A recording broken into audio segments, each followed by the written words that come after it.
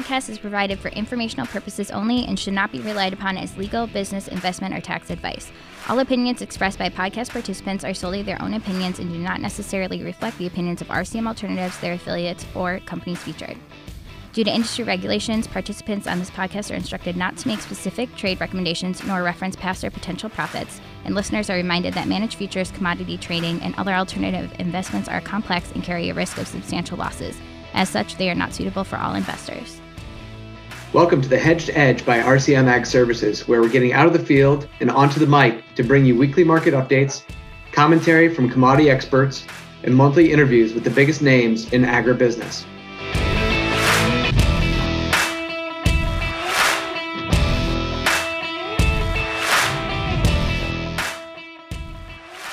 All right, welcome to this week's edition of the Hedged Edge. Really excited here today. This is really an honor for me and a lot of different reasons, but most of all, I had the opportunity to speak with my good friend and longtime esteemed colleague, Jody Lawrence. He's on the line with us today. Say hello, Jody. Hey, Jeff, how are you today? Oh, Thank you for having me on. Oh yeah, this is going to be fun. We got we got yourself, and then after we talk, actually going to have a chance to get out and talk to some farmers all across the country. I'm going to do some interviews out in South Dakota, Kansas. Where else are we going today? Let me think. Yep, we're going to Texas. So this is going to be great. So let me start by letting you introduce yourself just a bit, Jody. You've got more than 2 years of experience in the agriculture business. So go ahead, give us your story. Well, I started in the business 1991, helping out my brother-in-law with his marketing plan. I was an accounting major in high school, so the numbers always came kind of naturally to me, and found that the variety and the volatility of the futures markets were something that drew my interest. My mom grew up on a small family farm in Ohio, and with my grandparents, my aunts and uncles. And so I understood the community. I understood the farm lifestyle, even though we did not farm and I didn't grow up on one. Been around it my whole life. And then when we married in and my brother-in-law needed some help, I began helping him. And that slowly developed into working on the futures and trading side of the business. And then as rules and regulations changed in the late 90s, was able to start writing the market commentary in a very early fashion of what I send out today. And then once did you have to write an essay in order to get into the family, or? No. Okay, just checking. All right, you're good. Okay, go on. And so we, and as it has evolved over the last 25 years, the nice part about it is with the advent of technology, we've been able to, everybody now has a cell phone, has better bandwidth, and we can reach a much larger audience simply because everybody has easier access to getting online and getting emails with information. So we've been very fortunate. Helena Agribusiness is been my largest customer for the last 19 years, and do go out and speak at their locations throughout the Midwest. They've got over 500 retail locations and wholesale customers. And so it's always nice to get out in the field, and it reminds me of who I'm trying to help when you're in these great small towns, meeting all these wonderful people. And don't forget, I've been out there with you, the food and beverages along the way really also add to the value of those trips. Yep. Yeah, if we don't do any meetings this year, I'm afraid I'm going to have to. I'm actually going to lose weight instead of gaining. Go down a few pounds. My spring crash diet, but it's it's a lot of fun, and I'll make 60, 70 speeches normally in a regular year. Write the comment just about every day, so it'll go out over 225 times a year. and the distribution list right now is just over 6,500. So we got to say that again. That's impressive, because when we first met, I think the list size was maybe 3,000, 2,500, if I don't. Yeah, and since we've been doing this, I guess for about 10 years, it's doubled. And thanks to Helena and Helena's growth and Helena's support of the newsletter, we've been able to get out and get it to a lot more people, and getting positive feedback, which rallies like we're seeing right now always help, seem to put everybody in a better mood, and they have nicer things to say, as opposed to when I was writing 3 months ago about the possibility of 280 corn. So. Right. That was some scary times. We were actually talking about the insurance being the main driver to protecting for protection to farmers. So wild few months that we've been on here. So, well, great. That's been great. Obviously, I've appreciated having you on the team, and really you're head of our research team. And as we kind of get going here today and moving forward, I'm looking forward to doing these, every week or two, depending on your travel schedule. If you're not traveling, then I guess maybe we'll be doing it more often, and be that next new technology piece that you talked about that helps get the information that you share on a regular basis out to even more people. So, yeah, that's certainly this year is going to. I'm not looking as this year as being a challenge. I'm looking at it as being an incredible opportunity, because nobody likes to travel. I enjoy all the people and the places that I go, but going through the Midwest in the middle of the winter presents its own set of challenges and wears a person down. But the more technology we can do and the faster we can get that access out there, I think will really just add a whole new level to what everybody on farm and everybody that's already thinking and looking at their books for 21 is going to be able to help make some decisions. So I think it's going to present a lot of opportunity that without the pandemic, I don't think we ever would have fully researched and been able to leverage.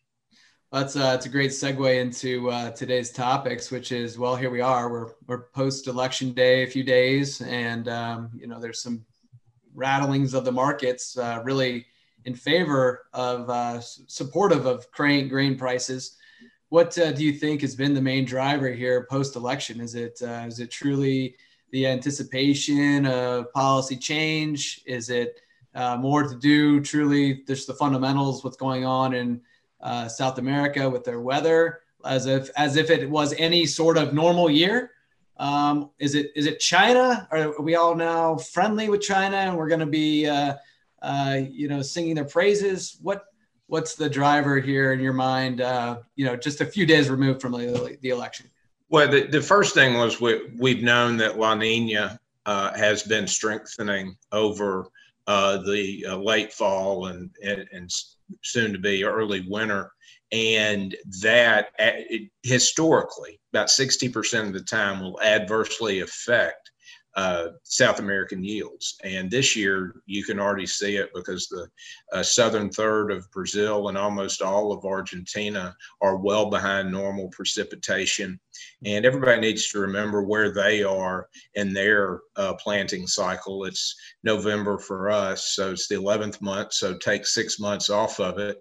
They're in their May time period right now. And you can imagine that if you were running 4 or 5 inches or more deficit of rain, trying to get it in the ground and get it to germinate and come off to a good stand, it's a nervous time for the markets, because in between La Nina, that certainly set the stage. But all of this really started, when you go back to August, when we made the bottom shortly after the August crop report, which on its face was bearish to neutral, but certainly in no way bullish. But the one thing that kind of started happening was the USDA, we believe, through their various categories that they can use, whether it's feed and residual, whether it's disappearance, just blatant mistakes of previous years by going back and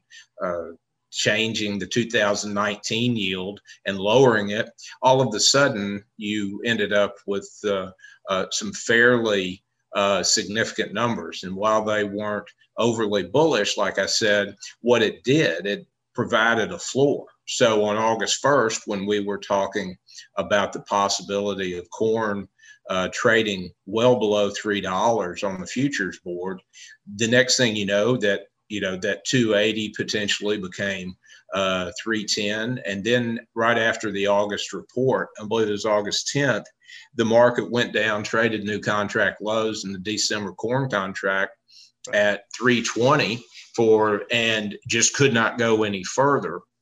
And at that point, that was we were talking that being the insurance guarantee, right, for the majority of the farms that were out there. Yeah, if you took out 85% CRP, crop revenue protection, right, you in between the February price, if you take 85% of that, that basically gave every farmer who participated at 85% a floor under his market at $3.30. So that we traded underneath where everybody with revenue-based crop insurance at 85% would have gotten some sort of payment, but it didn't stay down there long enough. And it's certainly nobody's going to get any revenue assistance once we after last month, because the price would have been set, and clearly it would have been well above even what the February price was on average. So that's a really interesting point, because just in my mind, I'm thinking markets tend to over exaggerate from panics or over jubilation to the upside. And in this situation, if you're saying that the majority of people, we don't have the numbers in front of us, I don't, have some sort of floor where there's no need to panic anymore because, well, the insurance kicks in, that's going to automatically eliminate a percentage of the market that is going to, in effect, panic due to prices being far too low, below their cost of production, or it basically eliminates the need for that risk. And so markets naturally are going to pause. Do you feel that that's what happened? That certainly was part of it. I think the reductions in the August report, and then the increase of prevented plant acres, which nobody saw coming. Right. The USDA made a couple changes, like I said, that weren't necessarily bullish, but were certainly eliminated a lot of the ugly bearish news. And then in September, when yield was cut and some demand projections were raised, next thing you know, we went, and obviously the drought in Iowa that kind of got into a lot of late season in the Western Corn Belt.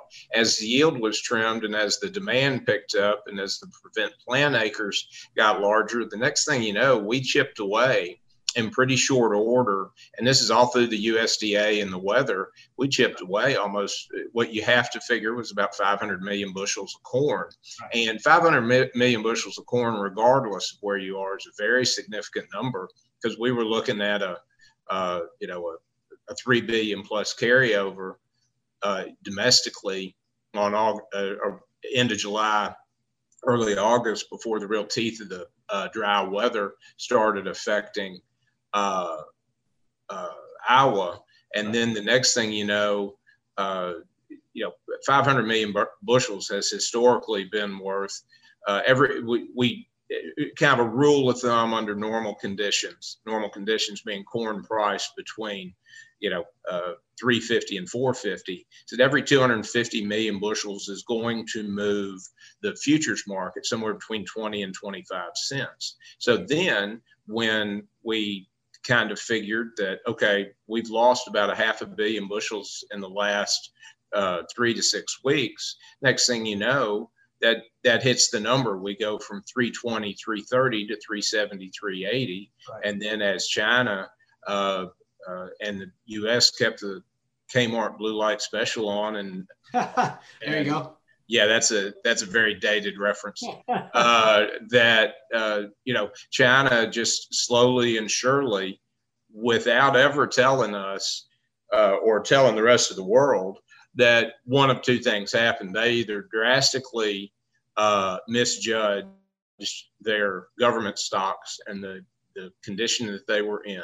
And it's more than likely a combination of all of these things, and that their corn crop wasn't nearly as large as they expected it to be.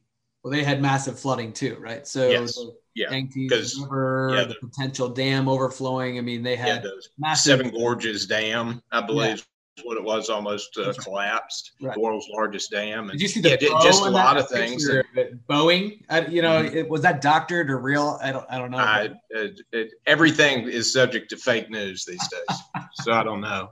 But when you look at what China did, and it was their thought, and 9 out of 10 years they could have done this. If they knew that they were going to be big buyers into the market, why not wait for what looked like to be the certainty of an enormous, far record-breaking U.S. crop in mid-July to, the first part of August. And then what happened, they basically painted themselves into a corner where they were planning on buying from August 15th forward, when we should have been making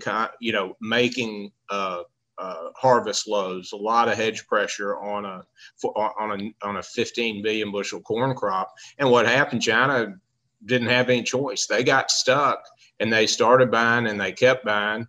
And they've shifted a few things, and there are rumors about others, but they bought some sorghum overnight, and there are more talks of them because they need the feed to buy additional DDGs and ethanol. So this is going to be very interesting because it looks like now it's certainly a long shot. I think one of the betting sites that I looked at today, Biden was favored to win. It's approaching 90% now. I think it was at 85 last night, but as the votes are all counted from those the states that are left, and everybody feels like is that Biden's were you betting on the Tigers or are you betting on the election? They a little bit of all of them. Okay, all right, go ahead. And with the Biden is believed that he's going to be very friendly to renewable energy sources, ethanol, biodiesel, and that he will take a much softer negotiation tone with the Chinese. So if the China's buying a lot already, and if for some reason if Biden does win the election, and they get into it will never be in a friendly relationship with them. It just goes from being hostile to less hostile. And if we get to a point where South America has some problems and China is forced to keep buying because they had a plan and they stuck to it at their own detriment, then this is next thing you know, it's not difficult to see how we displaced almost 1 billion bushels of corn in the world carryover just in the last 3 months. And that's how, and I mentioned it in today's comment, it's very, very unusual when you look at the December 20 chart for December corn of this year. You've had the contract low and the contract high within 3 months of each other, which never happens, because especially during harvest, right? Because you look back over the course of what can happen in the 3 years, the trading life of that contract, to have everything hit the market from ultra bearish to ultra bullish within 90 days is pretty unprecedented. Let's take a minute there and talk a bit about that scenario and really what farmers should be thinking about, in terms of how they position themselves to take advantage of the current higher prices. Obviously, you've seen your recommendations: sell as much as you can, but hold back a percentage if you've got storage. Let's talk a little bit about that. And then also the key point that I want to emphasize as in all of these podcasts is that we cannot live in a vacuum, and we cannot live just in the moment, which is in this case 3 months. We need to be thinking 1, 3, and 5 years ahead. But in terms of marketing, you need to always be looking ahead. And so first, just let's talk quick current marketing strategies for people that, obviously have storage available. They have the ability to put some in the bins. Are we thinking we want to still hold some back, even though the prices are extremely favorable? Well, the carry on the board and the basis levels have motivated everybody as much as possible over the last 2 months to sell, to deliver it as soon as it came out because of the Chinese demand, because of basis. A lot of places I've talked that had big yields and weren't affected by the drought, like Iowa and eastern Nebraska, they were still seeing basis anywhere from 20 to 40 cents over where it historically was, and that just shows you, And so by the time you add that in with the fact that there's no carry on the board to speak of, and that a while about before this break, say 2-3 weeks ago, all of the prices out to July of 21 on the board were almost even at parity, which is unheard of. And what that tells you is that you've got a very demand-driven market right now, that they are paying up for bushels, and they're going to do everything they can to motivate the farmer, if he's got storage, to just go, heck with it. I only want to touch it once. They're going to give me more money. I'm going to pay off my loans. I'm going to save my debt. I can come in and buy all the call spreads I want for, 10 to 12 cents of the $4, the $3.90 to, plus that I'm getting for my corn, and have a little bit of money to re-own it on the board. Yeah. As a percentage, it's a tiny percentage. It's, it's like 2.5 to 3% that you just have to invest back in. And then if you see some things like have happened yesterday and today, we did sell off at the close, but corn was still higher. When you see some outside circumstances, and next thing you know, corn's 20, 25 higher, everybody sleeps better knowing that they've got upside protection. And especially if things get ugly in South America, Argentina in particular looks to be in the bullseye for the worst of it. If it stays like this, then, having that just makes more sense. I understand people hate to not be utilizing their on-farm storage, right, because it costs. It's a cost, but rewarded by almost $1 rally in the crop. I mean, take it. Yeah, and just take it. I think everybody has to take 2020 for what it is, even as a non-pandemic year. That this happens once every 10 years, and more accurately, once about every 15 years. Because even in 2012, at the very height of the drought and the height of the loss, the market topped in the middle of August and consistently fell from there to where we are now. So it's just a unique situation that you can't fight last year's battle this year, right? Or this year's battle with last year's strategy, because every year is completely different. I think that's a really good point, is that one, we're always going to have to go out and plant the crop again. So, what happened last year is not going to be the same as this year. In 2019, we had the rally happen in June. Okay. This year it happened at harvest, very rare, like you say, 1 in 10 years. So, all right, let's look forward a little bit. What's the marketing plan then for the 21 crop? I mean, assuming we get everything cleaned up here in 2020, you start looking at 21, where can prices get to? And because that's what everybody wants to know, where can they get to? But let's be smart too along the way. And I think you've always been a proponent of incremental selling. Can you give us your current thoughts? Yeah, the smartest people I know in the industry, and those people are the farmers who've done extremely well, and they started out with small leveraged operations, and now they manage and own, huge cash funded operations. He and being cash funded, no debt. They're doing it out of their front pocket and not the bank. Although, right now with interest rates where they are, right, there's, some school of thought that taking on a little bit of debt is not the worst thing you can do, because we're certainly not going to be seeing, 2.25%, 2.5% interest rates, long term. When you talk about it, but what all these people had in common was made a real effort to understand and know all of their break evens and adjust them regularly.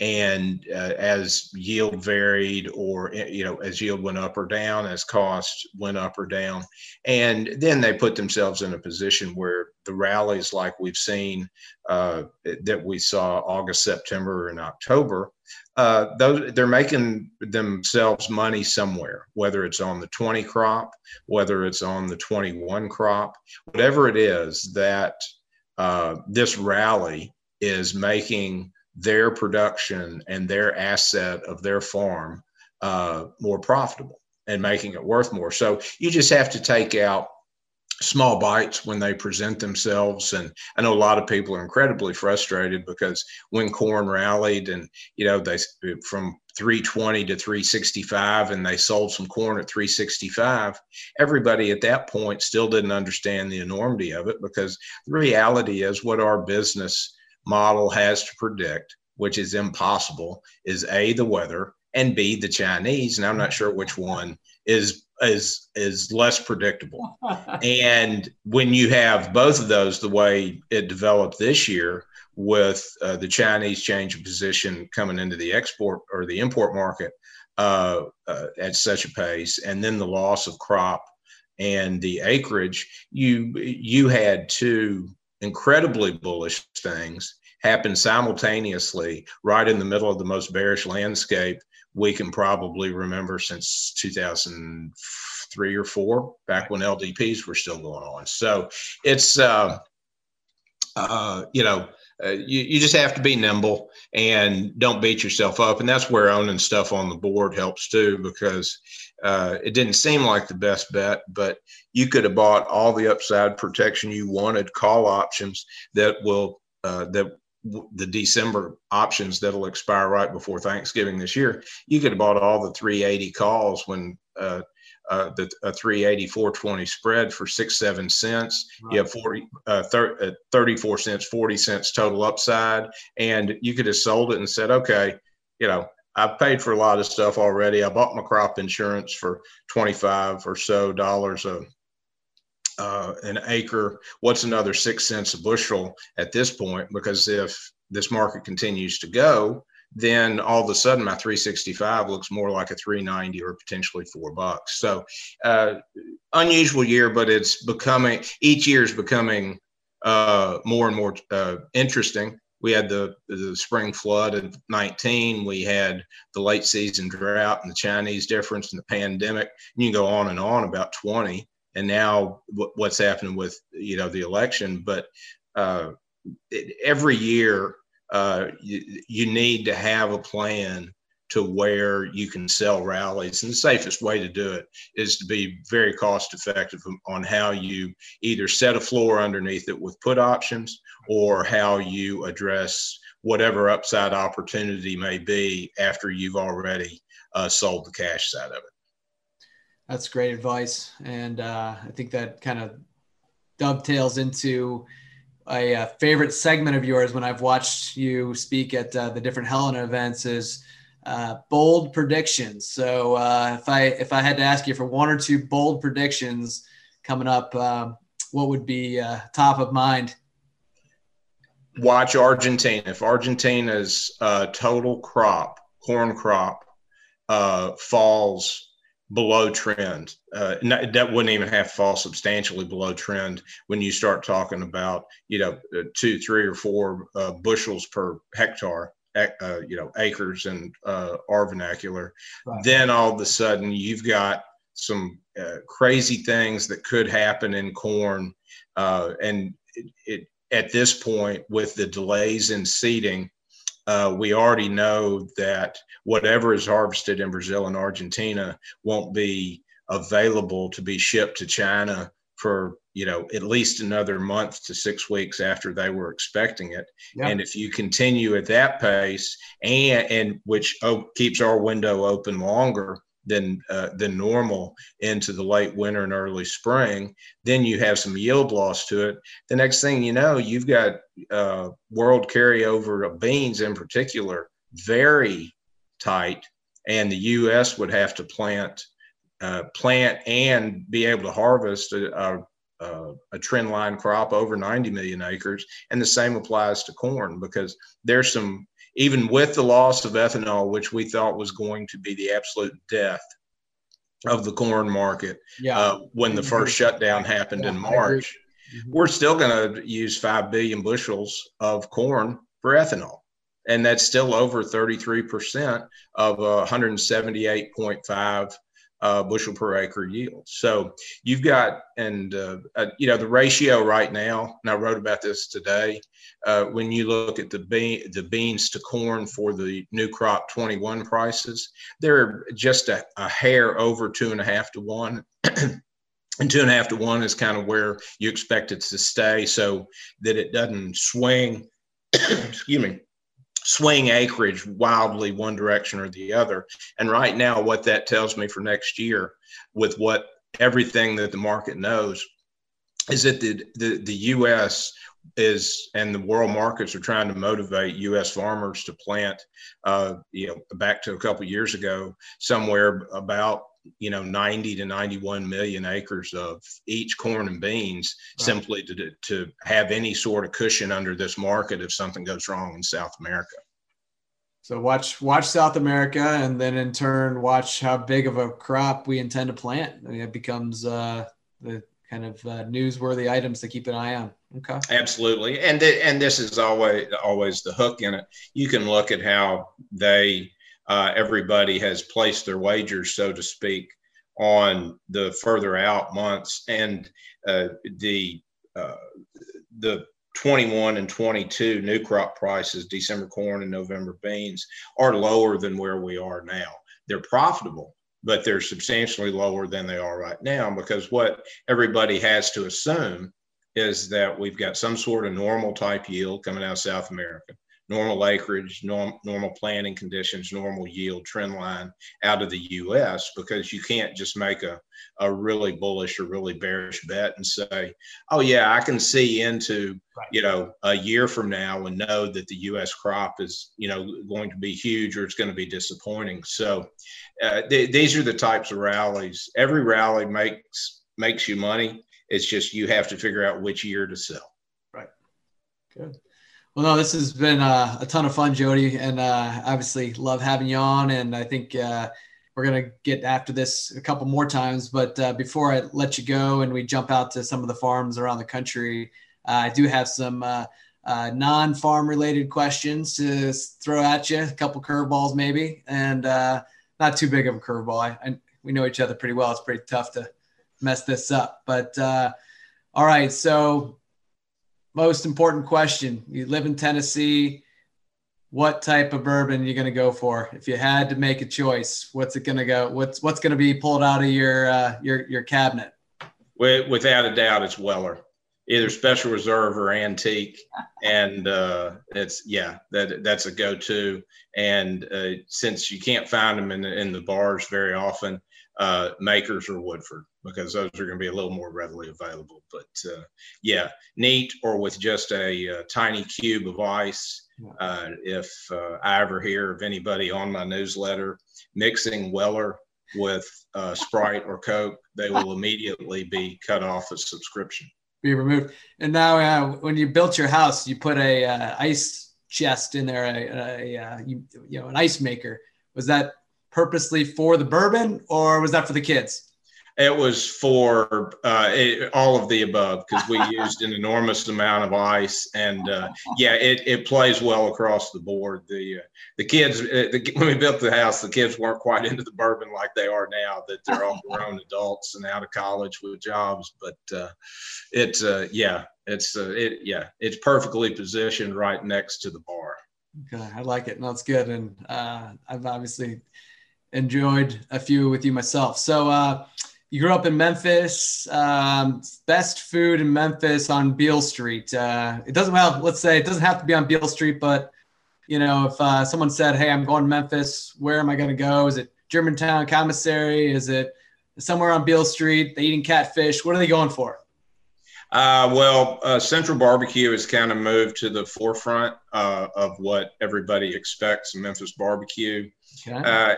If you go to Memphis, your go-to is you stay at the Peabody, you watch the ducks, you eat at least once at the Rendezvous in the alley across the street. And that sounds completely sketch, but that's what it is. You're walking right across the street down this alley, and then you walk the couple blocks over to Beale Street and enjoy the music and walk up and down. And if you're there late enough, what was it? Mid-South Cafe, where the tamales are as good as there are anywhere in the country if you're a tamale person. That's good. Well, I hadn't had tamales in Memphis, so next time we're there. It can't go wrong catfish anywhere. But if you're going, because all the rage now is about Nashville hot chicken and everything else. But if you go to Memphis, find the drive-through locations for Jack Pirtle's chicken. Yeah. And far and away, it's the guilty pleasure of all Memphis trips for me and Brady. That's good. That's good. Yeah, we'll have to have Brady on here for sure as well. That'll be we'll do a three-way one of these times. Two more questions for you. What is your big golfer? What is the very best round you've shot in your life, in your career? I'm going to call it a career because we all know you like to play. I've shot multiple 9-hole scores of 29. Okay. But those can't put them together.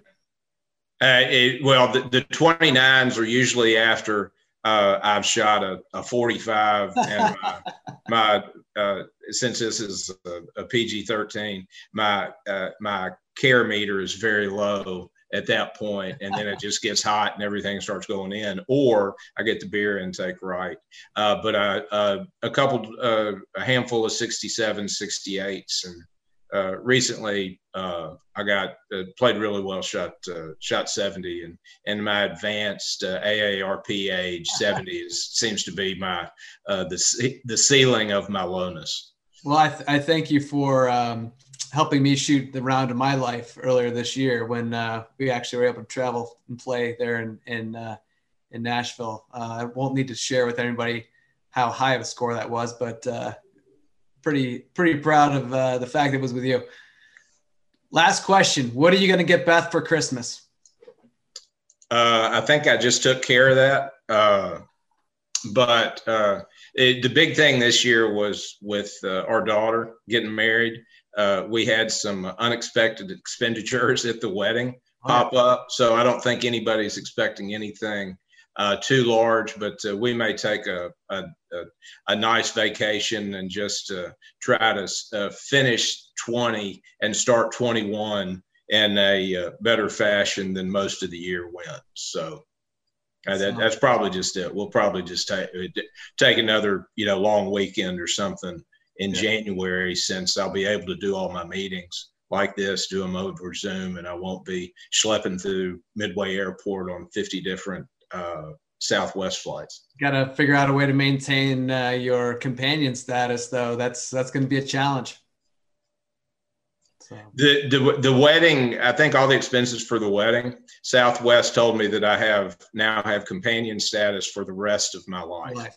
Okay, fair enough. All right, Jody, thanks for joining us today. We're obviously, like I said, going to do this again. I'm going to take a couple I'm going to be jumping on a couple of calls with some farmers, as I said, across the country right after this, and we'll go from there. But thank you again. Absolutely, Oz. Thanks for having me on. Look forward to doing it next time we are able to do this.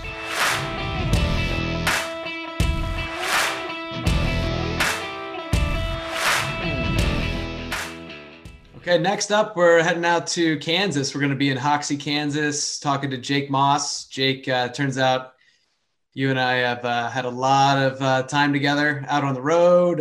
We've shared some good meals. I've got to witness you coaching some pretty impressive basketball games. We've gotten to know each other pretty well over the last few years. So, Jake, welcome to the show. Hey, thanks. I appreciate it. I appreciate all your time coming out here, helping us get the producers on the right track. I know it's been a big help. Guys out here really appreciate it. Oh yeah, no, that's not a problem. I love it. Love to, you guys have kind of embraced me kind of like a local out there. I truly can't thank you enough. And so let's talk local. You got basketball season coming up in Kansas. You got, I don't know. You tell me, is he a 5-star recruit? Harlan, what's the story? He's a 7-footer and he's a senior. What's going on with the Hoxie Indians? Right. So we're a small town. So he's playing football right now. They're still going, but basketball season will start here in 10 days. 10 days. Like I said, you've seen him play. It's very, very weird having a 7-foot kid out in this area. You don't see it very often, but he's a big asset for our team. Being embraced out here, it's like I said it before, you're Norm from Cheers at the Elephant, our local watering hole. So you walk in, you're a regular there for a while. So when you come back out here in January, we'll have to hit it back up and everybody can see Norm again. That's right. I'll go see Karloff there at the Elephant. He's no longer there. So you're going to have to get acquainted with the new people. Okay. All right. I'm pretty friendly to most people that serve. So yeah, especially if it's good beer. All right, cool. Well, let's jump into it. Obviously we talk a lot, but for the listeners here and people that are watching, the drive out there that I made, by the way, 2,500 miles to see you and back in July. The crop was amazing. Everything we saw up and down, all across the plains and then up and down through the hills and out to your area. It's going to be a bumper crop. What actually unfolded as weather conditions kind of changed? And I know you guys seem to still be right in the sweet spot. I mean, we're mostly through harvest here. What's it looking like? So yeah, guys are just trying to finish up. Like you said, for most of the year, we looked really good out here, and it looked like for 3 or 4 years in a row we were going to have a big crop. August came and we didn't get any rain. So I know we're in an irrigated county. We have a lot of area that's irrigated, but for those guys that were dry land, that dry August really shrunk some yields. And so I think once we got into the fields and saw what things were like, guys were explaining to me that, during that August, it's like a rubbery cob now. So it was going through, it was harder to shell grain. The yields weren't as impressive or as what they thought they would be. So I think that dry August trimmed some of the yields. But for the most part, I think guys did okay. We won't have what we had the last 3 years, but, for as good as it looked there, the first 3 months or into July, I think guys are a little disappointed. No kidding. Yeah, it's interesting how just that last push on the crop really makes a difference.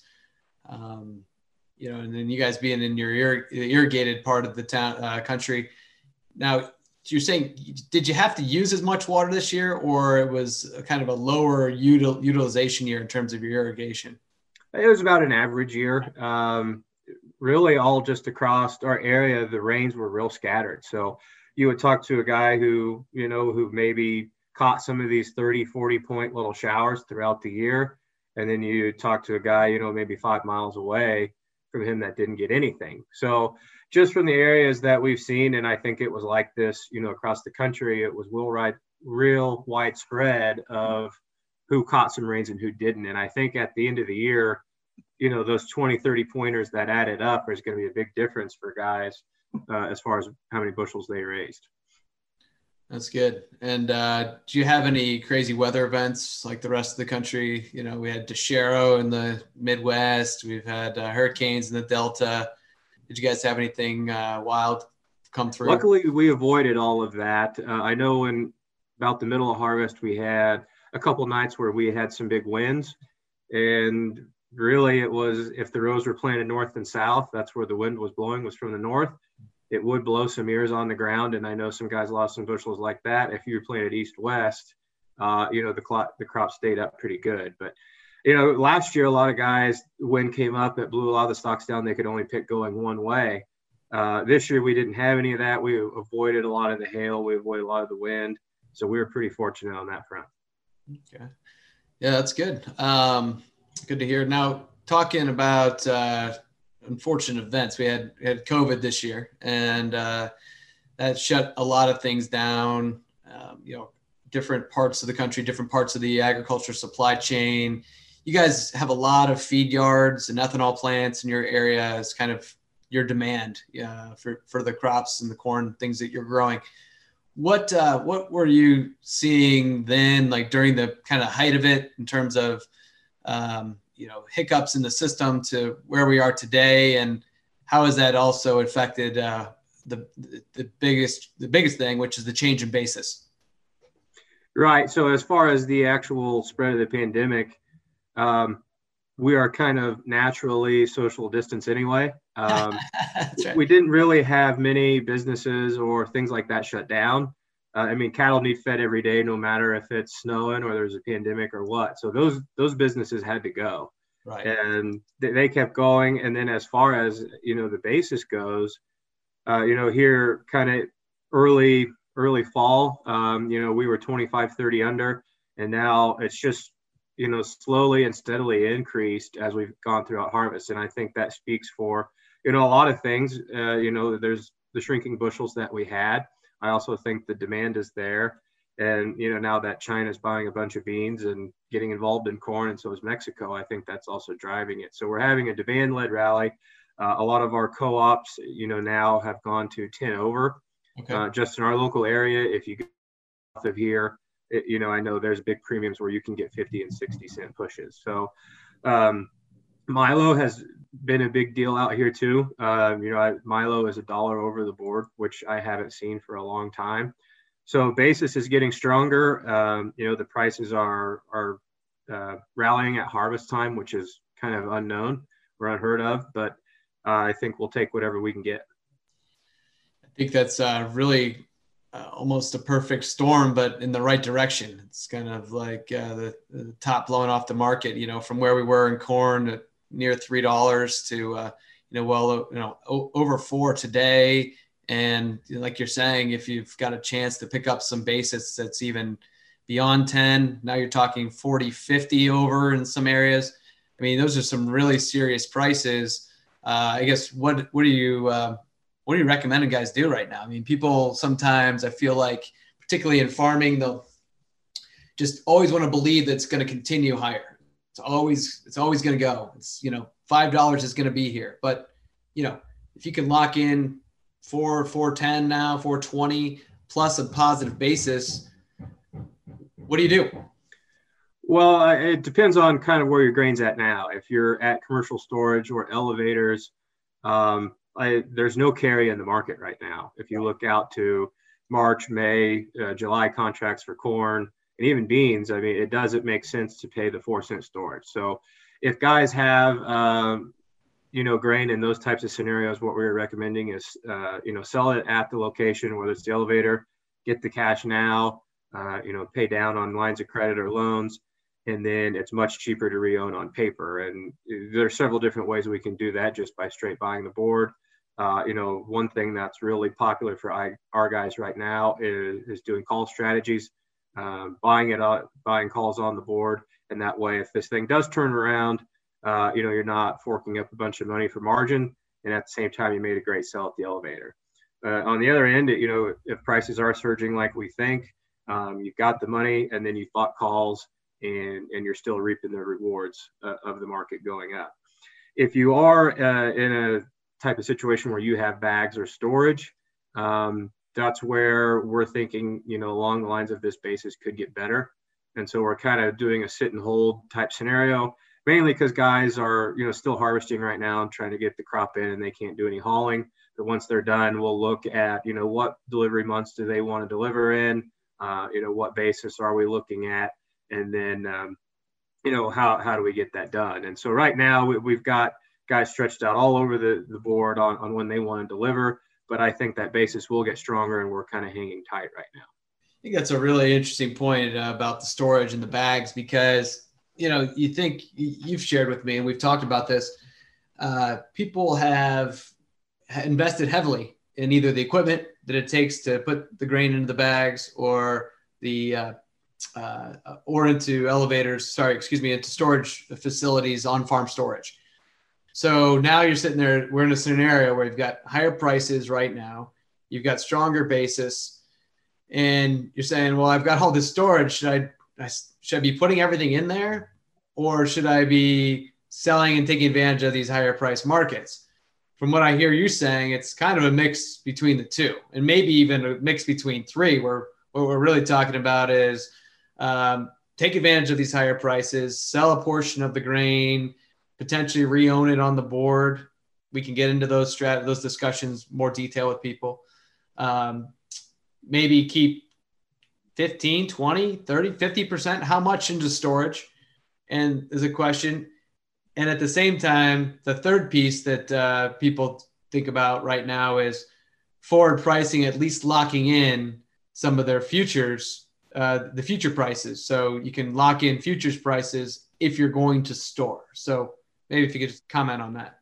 Right. And so the big thing that we've experienced here in the last couple of years, and with the help of FSA and their loans, is it's now a good time to put up storage. For one reason is the interest rates.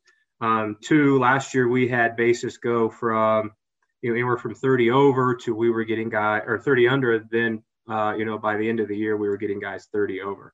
So I mean that's a big 60-cent swing. And when you look at things like that, as far as the storage goes, you can really pay that off in 1, 2, 3 years, depending on kind of how we get going. So as we look at this, so once we get guys done with harvest, we'll look at this and say, okay, like we said, there's no carry in the market. There's nothing really flashy about holding it to July when you look at straight prices. So what we can do is we can lock in some of those prices with, some puts. That way, if they still want to have some upside left in this, if it keeps running, they'd have that. But if it goes down, we've at least got the price locked in. But what we're really looking for there is the basis to continue to get stronger. And that's why you guys, if they have their own storage or bags, that we're recommending that. We may haul out at different periods of the year. We may have some that, 40% may go JFM, some may go, April, May, just depending on what that operation can do. But right, so we're not really looking for, the carry in the prices, but we're looking for the carry in the basis that to come up here this summer. That's good. That's a good segue into the next question I have for you, and it's on China. It's what is everyone's opinion of China on your side? Clearly, if they want to buy and it's going to push our basis higher and we're going to make more money, that's great.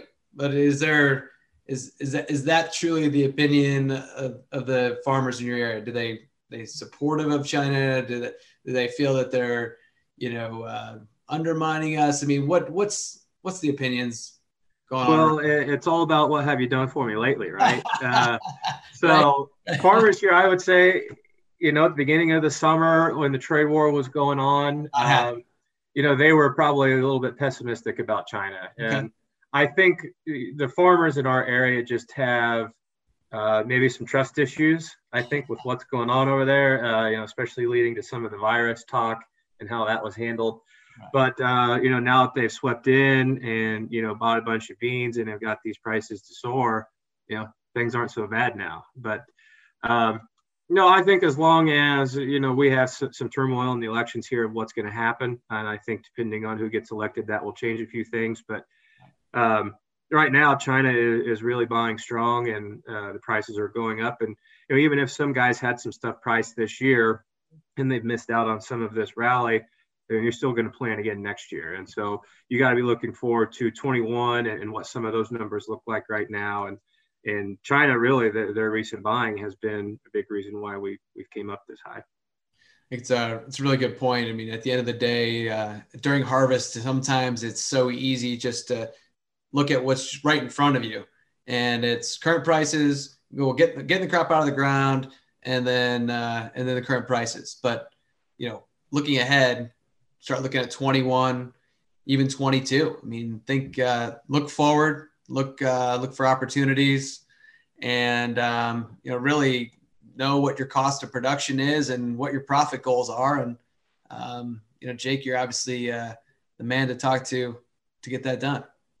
Well, I think one thing, you're exactly right, is everybody's so short-term driven. I'm right because I said you're the man? Yeah, that's right. All right. Yeah, go ahead. Yeah. But everybody is so short-term driven, and they don't even think, hey, I'm going to plant corn next year. And when you look back, the past 5 years of the acres amount that has been planted, let's just say corn, and really, if we talk about the genetics of seed and how resilient these things are now, we're going to have some big yields. And so you're looking at a whole nother crop year where, say we do have a, 180 bushel yield and we have 90 some million acres planted, whatever that may be. When you look at the board right now and you can see that December 21, we're running pretty close to $4. I think guys have to see that. And when you look and say, okay, well, these summer months, they're running 420, 417, 415, and the December's not to 4 yet. I think people are planning on another big crop. So you do have to be a little forward thinking, and it's not like you have to, rush to the board and get 100% stuff locked in. But I think getting a start and a base helps you market better throughout the year, because when guys get started and they put a percentage of their bushels on, right. They just have better marketing plans. But when they wait and they don't put anything on, it just seems like they fall and lag behind in that regard. I think that's smart advice. And you segued into yet again my next question, which is the last farming question, and then we'll get to some fun softball questions, which we'll have some fun with. But what do you think is going to be the biggest innovation in agriculture over the next few years? Is it, you just mentioned seed? Is it going to continue to be seed? Is it a combination of seed and chemicals? Is it going to be some sort of efficiency and energy usage? What are you thinking? Well, everything goes into play into that. But when you talk, the seed is the biggest thing. And the genetics of all these, it seems like you can grow anything in a sidewalk anymore with how things are resilient to drought, specific types of chemicals, whatever it may be. Been in the office here 5 years. It just seems like every year people are having big yields. The technology of a lot of stuff, is nice for the equipment and all that. Variable rate irrigation is coming up to be, into play out here as well, where they're actually using a technology and putting more water on some parts of the field as opposed to others. We're actually in a water restricted area called Lima, where irrigators can pump 11 inches a year. What they're trying to do is we're over the top of an aquifer. They're trying to preserve that. And over the last 5 years of research, they've showed that the aquifer has actually gone back up. Okay. So in our area, that's going to be, a big percentage of what guys do. And then that will also change some of their crop rotations, because it's a 5-year stretch where they get 55 inches. Well, you get 11 inches a year, but that's not set. So 1 year you can grow milo and use 5, and the next year you can use 16. So guys will have to be strategic about that and how they use that. But I would say those would be the two biggest things in our area going forward. That's good. I mean, obviously your family farms, you're talking to guys every day, and you're not you're not a seed salesman, you're not a machine salesman. Each one of them is going to have have their piece is going to be the edge. But in actuality, technologies continue to advance across all of agriculture, and it's helping increase the yields, year in and year out. So that's good. Right. All right. So last softball easy questions. This one, I hate to even ask, but go ahead. Tell me, what's your biggest, boldest prediction for the Kansas City Chiefs? What's going to happen? We're going to run it back, I think. So, really this time last year, they had I'd say maybe 3 losses on the schedule. They were learning a new defense, but, the defense is going to continue to get better. I know they've been hit a few times, but, every team is adjusting how the Chiefs are running their offense. So now they're trying to put a bunch of people, in the secondary and not let Mahomes throw. And so the Chiefs are figuring it out. They brought in Le'Veon Bell. They got, the new rookie, the Clydesdale. And so they're figuring out how to run the ball. And really the line's banged up. So we're going to get some of those guys back and get even stronger. I think we're going 2 in a row. Nice. And are you planning to go to some games this year? I would like to. I think tickets are really hard to come by with COVID and the restrictions. I think I'm trying to remember how many they're letting in, but the price of tickets quadrupled because I think they're only letting 25% of the people in. So to make up the cost. Oh, really? So that's the first I heard this. Quadruple the price. Wow. So I'm not entirely certain, but a guy who had season tickets said that if he wanted to keep them, he had to pay 4 times the amount. And that was their way of making it up. So that's nuts. Yeah. You and your dad, you guys went to, was the AFC Championship game last year? Yep, that's correct. So what was it? Was like 4 Well, it was a day that it was 5 degrees, but I think everybody was so jacked up, nobody even really noticed it. It was kind of an interesting postseason. They trailed every game last year. I mean, they were down like 24 to the Texans and got down early to the Titans and had to rally back down to the 49ers as well. So the thing about them is they've won a lot of different ways. They've won ugly. They've won playing their way. They've grinded some stuff out. So that's why I think they're versatile and going to run it back. Good deal. All right, another one for you. So I hate to pitch you against your hometown here, but is it if you had to choose Beehive over in Colby versus the Elephant right there in Hoxie, where are you going? It's Friday night. You and Megan, you got some time. You're going to go. That's a tough one. They're 2 different locations. So I know. It depends on if you want, like a greasy cheeseburger, pool hall kind of feel, or if you kind of want, more of a luxurious night out. So I think we go 50-50. One time we're going Beehive, and then the next time we're going the Elephant. I can't give you a straight answer on that. Yeah, that would have been tough. Yeah, I shouldn't have thrown Megan in there because that's like, she wants to go to a nice place. So yeah, usually whatever she says we do, right? Right. Well, we'll do the Beehive again next time I come because that was that place. That was solid. You can't go wrong either way. Can't go wrong. And then the last question is sticking with predictions. What's it going to be for the Indians this year? You guys make it to the districts? You go in state? What's the goal? What's the plan? Well, hopefully we have a postseason. Okay. How everything's going. There's going to be a lot of wishy-washy things going on. I think a lot of games are going to get moved or postponed or canceled. A lot of it depends on, the health of the team. Football's still going on. We do have one kid hurt right now that he's trying to get back. And then really, we made it to state last year. We were 21-3, hope to make it back, hope to, have the run there. And we're really, the kids, we're a deep team. We have a lot of kids that have experience. It should be a fun year. I just hope everybody enjoys it and we get a habit. Yeah, that's right. It's do whatever you have to do to keep the kids playing. That's the way we've taken it, the approach we've taken here too. So, yeah. All right, Jake. Well, hey, thanks for taking the time, jump on the podcast today. And it's always great to see you, of course, and looking forward to catching up in January in person for a Beehive burger. Yeah, thank you. I appreciate it. All right, thanks.